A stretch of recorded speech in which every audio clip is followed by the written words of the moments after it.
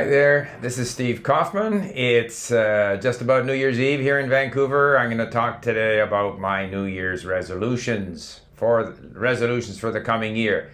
By the time you see the video, we're probably in the new year. Remember, if you enjoy my videos, please subscribe.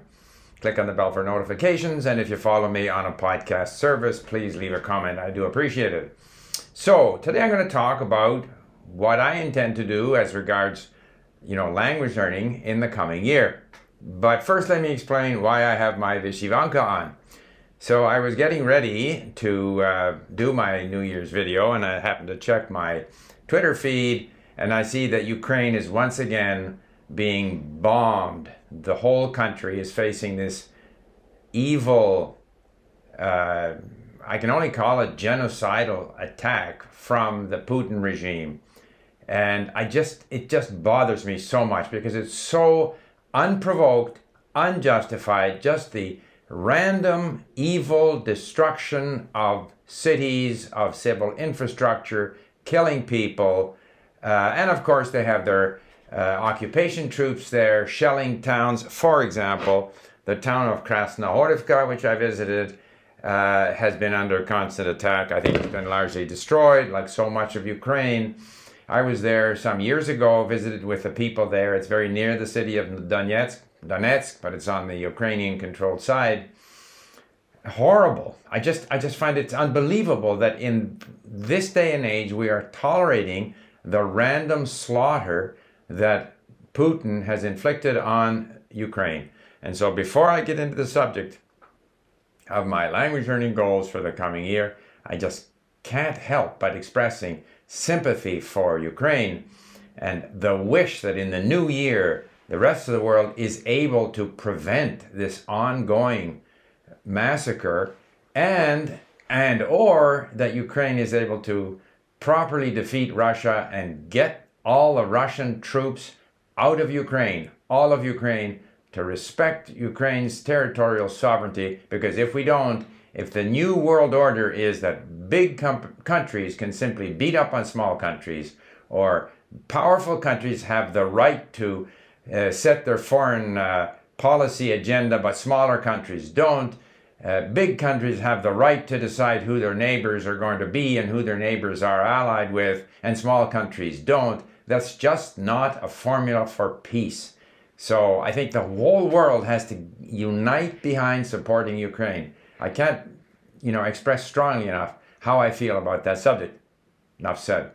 Now, my New Year's resolutions when it comes to language learning. We do have challenges at LingQ where people are encouraged to maintain their streak or to, undertake a 30-day challenge or a 90-day challenge, which are sort of ways of nudging people forward, keep them on task, give them short-term goals, like I want to get, read so many words today or save so many words.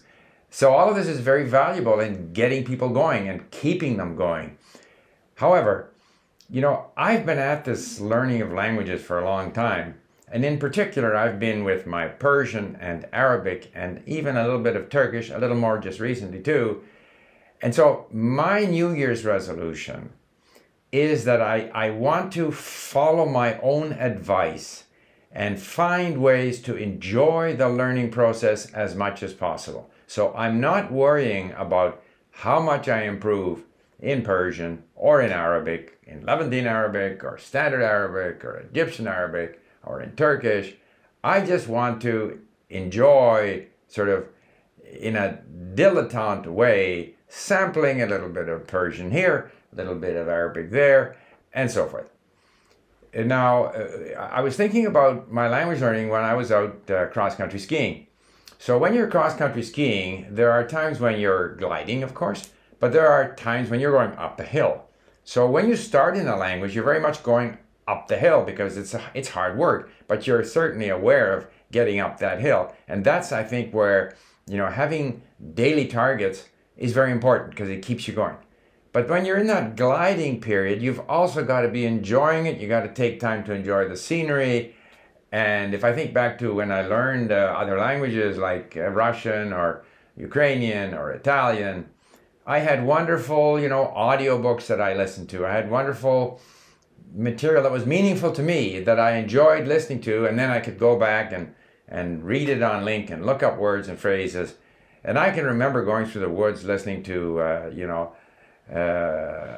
Отцы, дети in Russian, fathers and sons, or listening, jogging and listening to Promessi Sposi. Pardon me, because I like 19th century literature.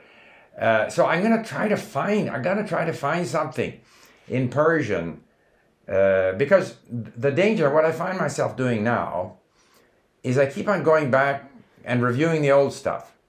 And I always discover something new, and I feel that I'm reinforcing things, and maybe I'm improving, but I'm not pushing myself into new stuff. And I haven't found that sort of novel, maybe 19th century novel in Persian, if such a thing exists, from the Qajar dynasty. I'm going to speak to Sahra. I'm going to meet with her tomorrow morning online and see if we can't find something that's sort of a story, or because a lot of what I'm doing is I have her material on the history of Iran. I have a number of other things in our library, but I would like sort of an equivalent of, a novel or something that I could listen to, and where I might be able to find the PDF or the digital text so that I can work. Maybe I'm dreaming. Maybe that's not available.